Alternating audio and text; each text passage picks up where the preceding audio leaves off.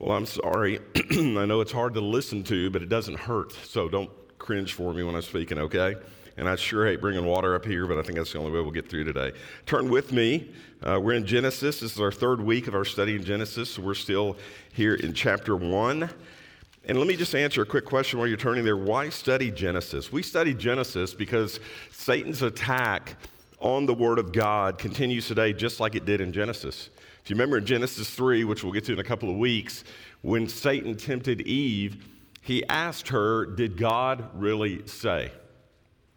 And the reason he asked that question, and he was not only undermining God's Word, but trying to undermine her own trust and faith in the Creator. And that is the exact same tactic. It's a very intentional attack, and it's the exact same tactic that Satan still is using today. Now, the attack on our day is built on two related lies that we are addressing here in Genesis. The first is that the earth is millions or even billions of years old. And the second is that humans evolved from ape-like ancestors. Now, those are two unfounded beliefs. You can call them theories, I call them lies, but those two beliefs have shaken and shattered many people's ability to trust in God's Word. And as a result, we live in a culture that basically has rejected Scripture and made it irrelevant to our day. And so you and I, as believers, as followers of Christ, we need to know what we believe. We need to know what God's Word says, and we need to know that individually and personally. Now, you can have a pastor or a Sunday school teacher that can help you know the Word of God, but they can't help you stand on the Word of God. They can equip and they can encourage you, but your faith, how strong your faith is going to be dependent on your personal grasp of this book. And that's the reason we're in Genesis these weeks. You know, we've got a lot of high school students in the room, and I've quoted this stat many times, as many youth pastors have. It's a known fact that somewhere between 65 and 80% of high schoolers check out of church when they go off to college. And a lot of studies have begun to determine what is it that these seniors, as they leave high school and go off to college, what is it they're not getting? What is it that keeps them from being grounded in their faith? And it's been discovered that the number one problem that causes young adults to abandon their faith is unanswered questions about evolutionary ideas. Now you think about that. If you get bombarded with evolutionary ideas, you begin to think those things are the truth. Why would you believe a book that starts with a fable at the very beginning? And so we're addressing what God's Word says. We have to understand what God's Word says. When you understand what the Word says, it becomes fairly easy to refute the theories of man. The problem is we don't know the Word, and that's not just students. That's many of us as adults as well. We know some stories, maybe we know some general principles or general truths, but we don't really know. Just like Eve, we don't really know what God said. And so when someone begins to ask the question, well, did God really say this? Listen, there are clear answers in this book. The problem is not the lack of clarity. The problem is us not spending the time we need to dig those answers out. If someone asks you a question that you don't know the answer to, it doesn't mean there's no answer. It means you haven't discovered the answer yet. And if someone makes an argument or a statement that sounds contrary to Scripture and you can't find the answer, you don't throw out Scripture. You dig a little deeper and you go a little farther and you let God reveal to you what His Word says. Listen, God's Word is eternal. And God's Word will outlast any human argument, anything that humanistic man comes up with, God's Word will answer it. And if we hold to the truth and we let it speak, we're going to discover the words that Paul said in Romans chapter 3 and verse 4, let God be true and every man a liar. Any truth that doesn't stand up to the scrutiny of God's Word is a lie. Any man who claims a truth that does not stand up to the scrutiny of God's Word is a liar. And so we need to be founded well into the Word of God, and that's why we're starting in the very beginning in the book of Genesis. Let's jump back into the narrative in chapter 1 and verse 14. And let's keep in mind the theory of evolution and an earth that's millions or even billions of years old are not fact. They're not fact. What they are is a misrepresentation of scientific evidence. It's things that men have determined or dreamed up in order to answer some unanswered questions that they haven't found in the Word of God. Now, the language of Genesis is not poetic as some sections of Old Testament scripture are. And don't hear me saying that poetic language is not factual. I just want to point out the language of Genesis is not poetic, but it is historical. It's not written as an allegory. It's not written as symbolism. It's historical language.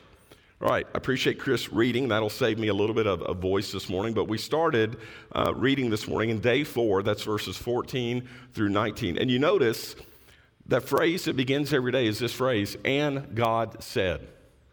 What that tells us is there is no process, there's no elapse, no passing of time. God didn't start creation and let it go on to complete itself. God spoke creation into existence completely. He said it, and it was there. Now, you know that God, we covered last week, God made light on day 1. On day 4, where it says, let there be lights, he's making, literally, the translation would be light givers. The things that he's making on day 4 are sources for the light that he'd already created. And of course, you have the greater light, which is the sun. You have the lesser light, which is the moon. The sun rules the day, the moon rules the night. The moon doesn't actually create its own light, it just reflects light. And by the way, that's a great picture of our relationship with Christ.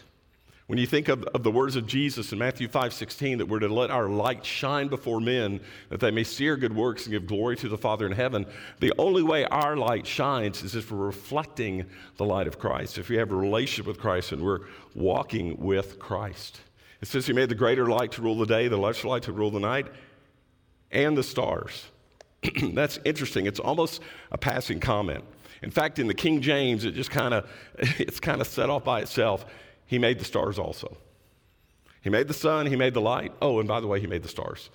Here's what's crazy about that. You can look at that little phrase and kind of fly right past it, but stop and let it roll around in your mind for a minute, what it means that he made the stars.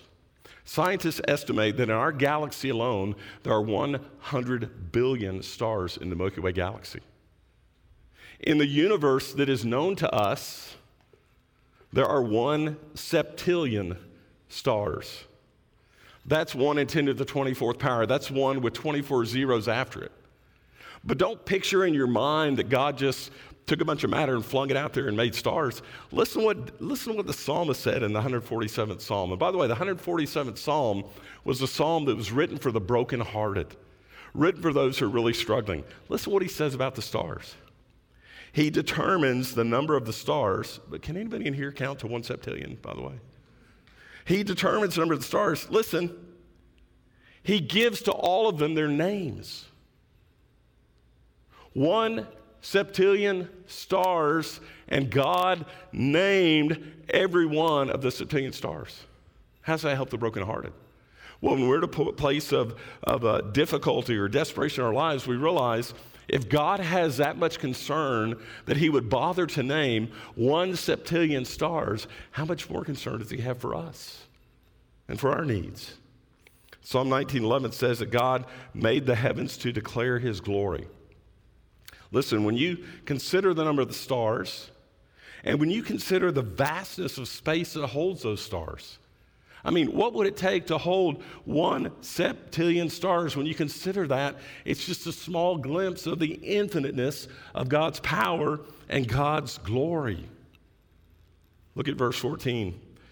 It tells us the lights, the sun, the moon, the stars were created for signs and for seasons, for days and for years. I can't even begin to get into intricacies this morning. I had a conversation with a guy before service started, the intricacies of the earth and its tilt and the wobble that's a part of that tilt, and the fact that there's 365 days and the earth rotates and it rotates around the sun, and all of those things that God put in place, that the earth rotates every 24 hours. Why? For our survival. He made it just for us. And verse 14 says he established our days and nights, the seasons of the year. Why? Because all those things testify to the greatness of God.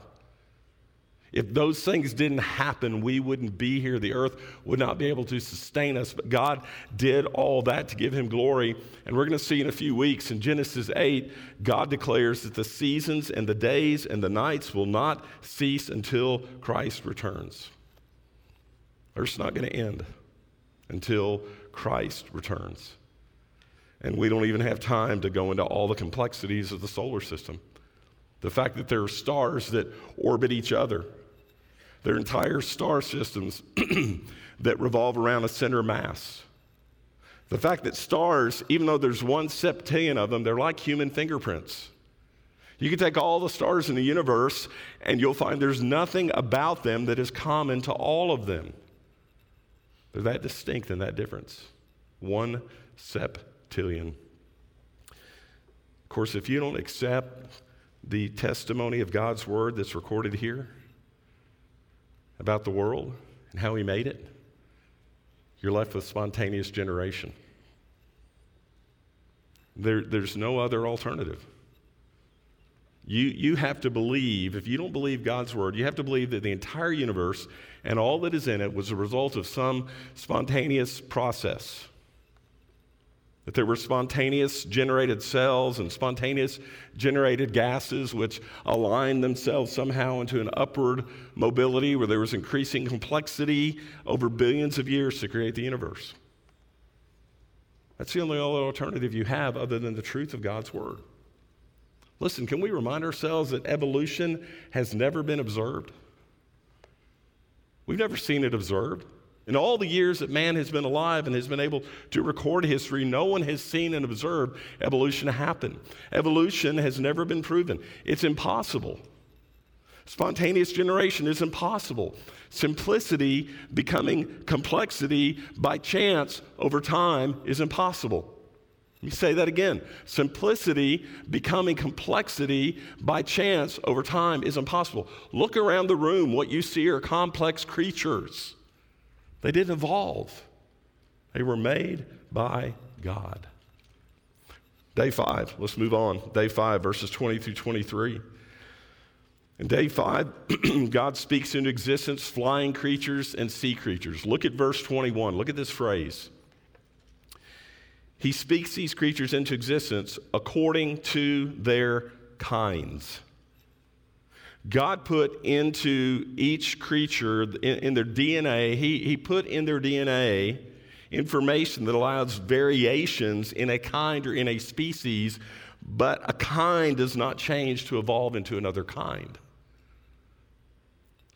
He made them according to their kinds, and then he told them to multiply. They're going to multiply according to their kinds. A sea creature is not going to become a bird or vice versa. There may be great variation within a kind, but there's not movement from one kind to another kind. Let me say it with great simplicity so even the youngest person in the room can understand. There are currently 195 recognized breeds of dogs, canines.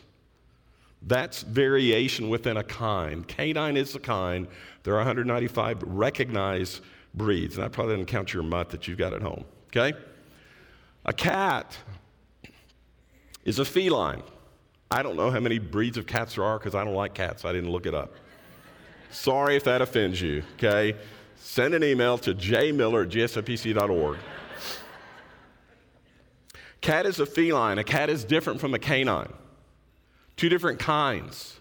Therefore, a dog will never become a cat, no matter how much he wants to, or she. Did y'all get it mixed up when you were a kid? I thought cats were the females and dogs were the males. Did y'all have that? Okay, that's not just me.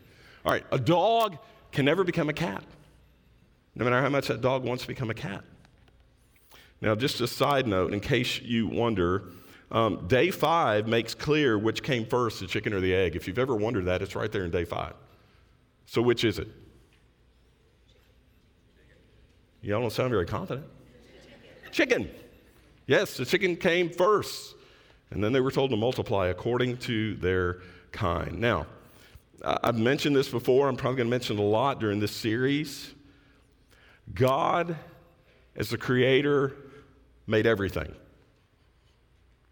Therefore, everything belongs to him. So, he has the right to tell his creation what to do. That's a vital principle. You need to be sure you've got that. God, as creator, made everything. Therefore, everything belongs to him, so he has the right to tell his creation what to do. You know, it's interesting. If you look even in Scripture, you see the creation understands this. The birds understand this. Go to 1 Kings 17. Elijah has confronted Ahab. There's drought in the land. Elijah has been hidden away by God for 3 years. Elijah's been hidden away from God at a place, a brook called Cherith. And God tells the ravens to go and take care of his needs for food. And every morning and every evening, the ravens deliver bread and meat to Elijah. Let me tell you why I mention that. I want you to understand why evolutionists are willing to embrace all sorts of outrageous, unfounded claims. Here's why. They don't want to believe God created them. They certainly don't want to believe that God owns them. And they certainly don't want God telling them what to do. They reject the lordship of Christ. That's foundational for an evolutionist. That's why they have to have evolution. If you're going to deny the existence of God, you've got to explain the existence of man. Day 5 included life in the seas. Life in the seas did not evolve from life on the land. Life on the land hadn't even been created yet. Life on the land doesn't evolve from life in the seas. God created every living creature according to its kind. Now, do we have all those kinds today? Maybe not. We certainly don't have all the species today. We know that on a regular course, marine and land animals and creatures are extinct. But do you remember, those of you that have already been through school and you're out of school, do you remember hearing in school that there were many species of prehistoric creatures that became extinct? I remember seeing sketches and even photographic renderings of what some of these prehistoric creatures may have looked like. We would know what prehistoric creatures would look like. You know why? There are no prehistoric creatures. There is no prehistory except for God. Day 6. And this is a long section, verses 24 through the end of the chapter. On day 6, God made land animals, and he made 2 humans. And look, there's that phrase again, according to their kinds. Each kind will only reproduce its own kind. Again, in the DNA that God placed within those kinds, there's an allowance for great variation within a kind, but a kind cannot evolve into another kind. It's interesting, evolutionists laugh and kind of mock the flood story in chapter 7 and 8, and one of the reasons they mock that is they say, well, there's no way that Noah could have taken 2 of each kind of land and air-breathing animals into the ark. There'd be too many to fit. Well, remember, the word kind refers to the family level of classification, like with the dogs, canines. Noah didn't take 195 different breeds of canines onto the ark. He took 2. And scientists have estimated that the maximum number of kinds that there could have been at Noah's time that he would have taken onto the ark, the maximum number would have been 1,400, probably closer to about 1,000. Any of you ever been to the, is it called the Ark Encounter? Ark, been there? Anybody? Need to go. Need to take your kids. It will open your eyes to the truth of Scripture. It was very, very easy for Noah to have had that many kinds on the ark. Okay, look back at verse 24. Look at this phrase. Living creatures. It's the same phrase used in verse 20 of day 5, where God made the sea and the creatures in the sea, the birds that fly, and now we see it here in chapter or day 6 of man and of the creatures on the land, living creatures. The word living is translated from the Hebrew word nephesh. Man as a living creature has nephesh. Now, if you want to glance back at the creation of plants, you won't see living creatures. In the biblical sense, plants are not considered living. Now, I recognize in our yards we go, well, that died or that one's living, but plants are not considered living creatures because they don't have nephesh. Nephesh is sometimes translated soul. So nephesh, or the word for living creatures, is the animating force of living creatures.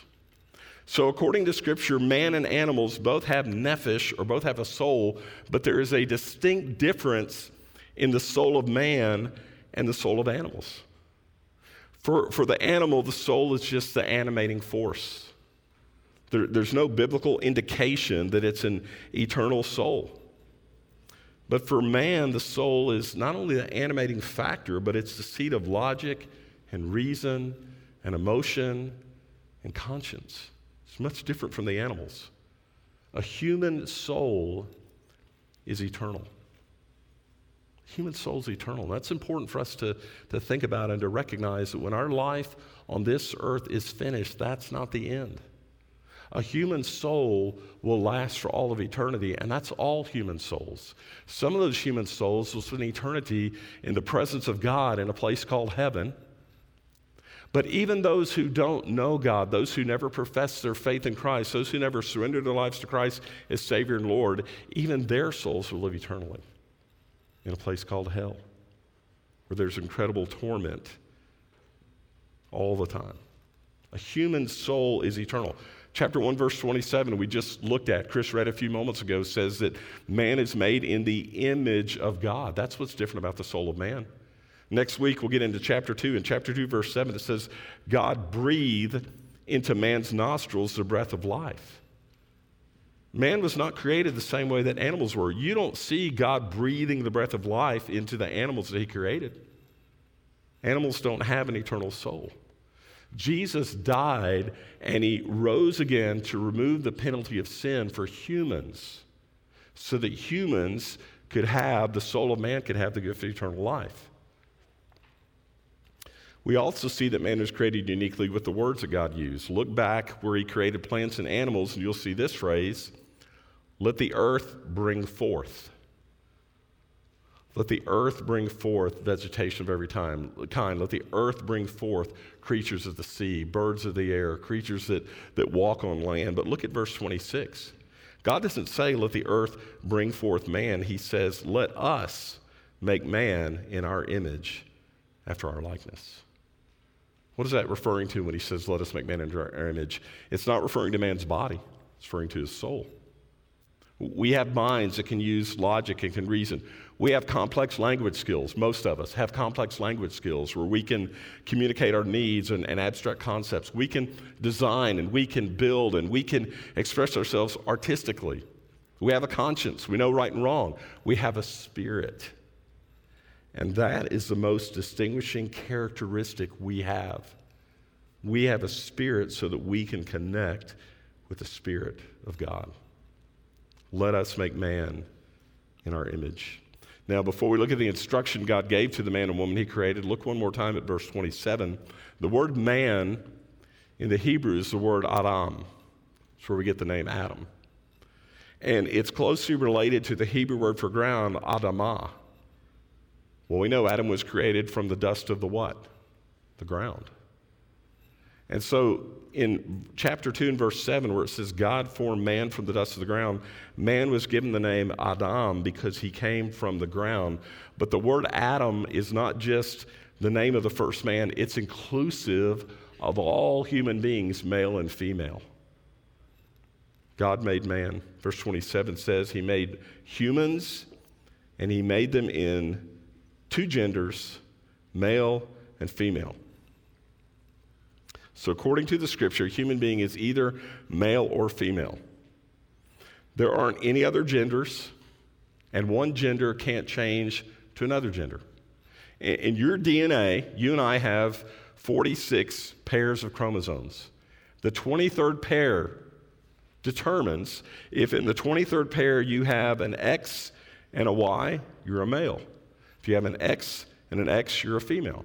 Those chromosomes are set by God. You can't change them. You can't manipulate them. You can't make them read differently. It doesn't matter what you do chemically. It doesn't matter what you do physically to a body. A female can't change into a male, and a male can't change into a female. And I'm sorry if that offends people in our day and our culture. It's not my opinion. I'm telling you what God's word says. And I'll tell you this. I won't be surprised at all if one day in the near future, Genesis is declared hate speech. I won't be surprised at all if one day in the future, speaking from God's word, or at least certain parts of it, is outlawed. Our culture hates the truth of the word of God, and I say that to you because you've got to decide now whether or not you're going to truly believe God's word and follow God's ways or not.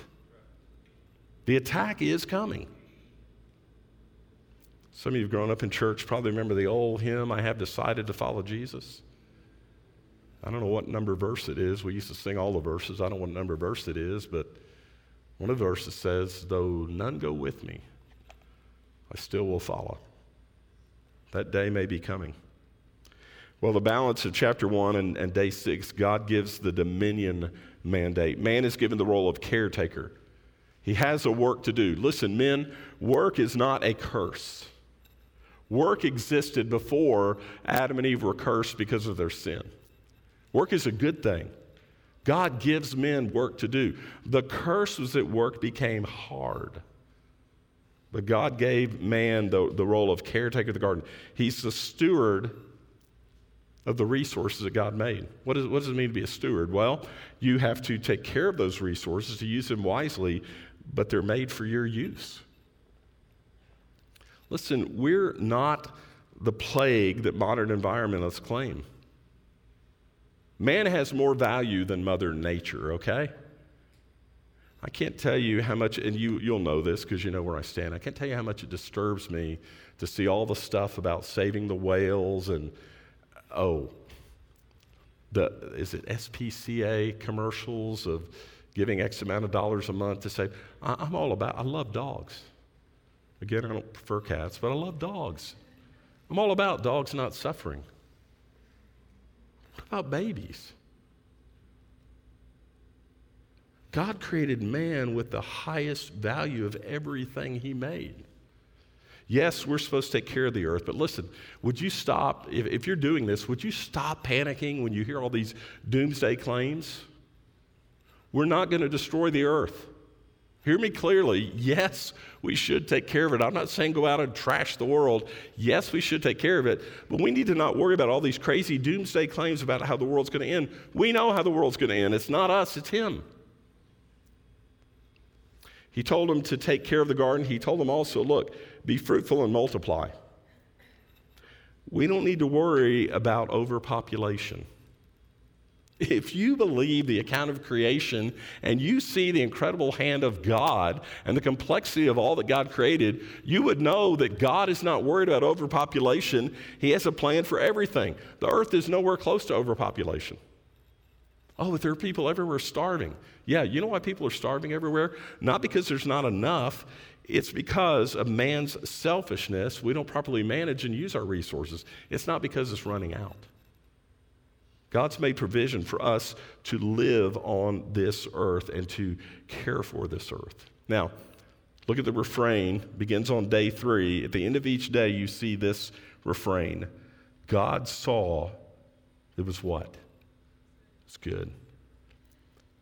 But now as he concludes creation at the end of day 6, God saw everything he had made, and behold, it was very good.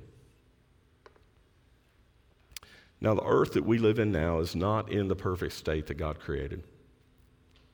It's deteriorating just like we are. The curse of sin has changed everything. There's all kinds of evil. There's death. There's suffering. There's violence. There's bloodshed. But in spite of all that has happened since sin and since the curse, you still see the wonders of God's hand all around you in creation. It's a reminder that God designed the earth to sustain our life. God designed the earth for us to live in and enjoy. Think about how God created. I mean, just look around this room. There's the vast richness of color. Go out and look at creation and see God didn't create a black and white world. How boring would that have been?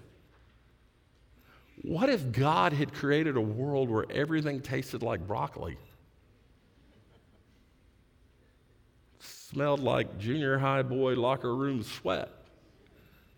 No, he created this vast world. It's not perfect, but he is reminding us every day of the great love that he has for us. And the good news is there's a greater world to come.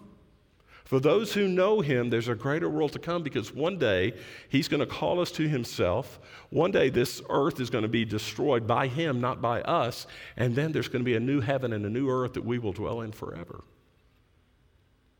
Genesis reminds us of the incredible love of God. Genesis reminds us of his power, of his sovereignty, his omniscience, just looking at what he created. It draws us to him, but we have to decide if we're going to believe the Genesis account or we're going to buy into some of the ridiculous theories that are out there simply because people don't want to acknowledge God. Would you bow with me this morning?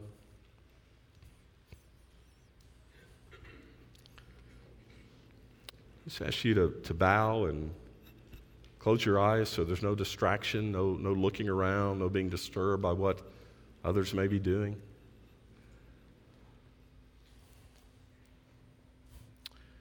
Do you believe that the Word of God is infallible? Do you truly believe that the Word of God is infallible?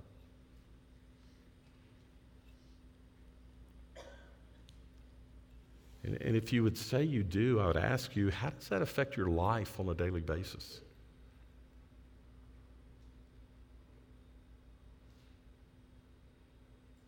The testimony of Genesis is amazing in what it reveals to us about our Creator.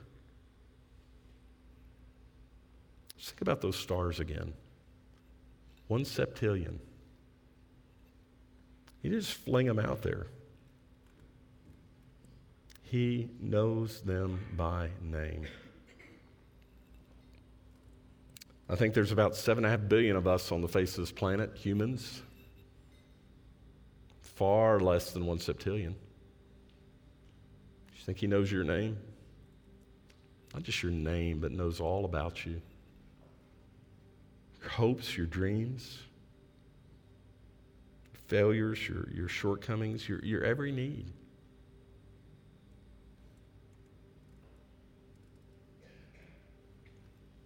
He's a creator who loves you deeply. But as creator, do you understand that he also has the right to call the shots in your life?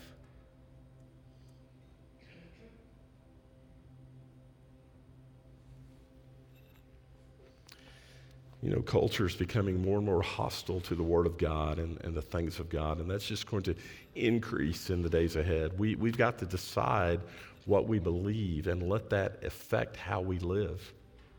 What you do is what you believe. Everything else is just religious talk. If you believe this is God's Word, then you center your life around this book. There may be some in this room this morning that have never really contemplated that God created you and therefore has a right to your life. Can I tell you that as a creator, he knows best how he designed your life to be lived? And apart from him, you will never find the purpose and meaning and hope and fulfillment in life that we all work for. God created you, and in spite of your sin, in spite of my sin, he still chose to have a relationship with us by sending Christ to the cross to die for us. And all he calls on us to do is accept the gift of Jesus' payment for our salvation and invite him to be the Lord of our lives. When we're through in a few minutes here this morning, there are several pastors around the room, or maybe you came with a friend who already knows Christ that can tell you, but would you take a moment and just explore what it means to have a personal relationship with the God of the universe? I would say the vast majority of us in this room have a relationship with Christ.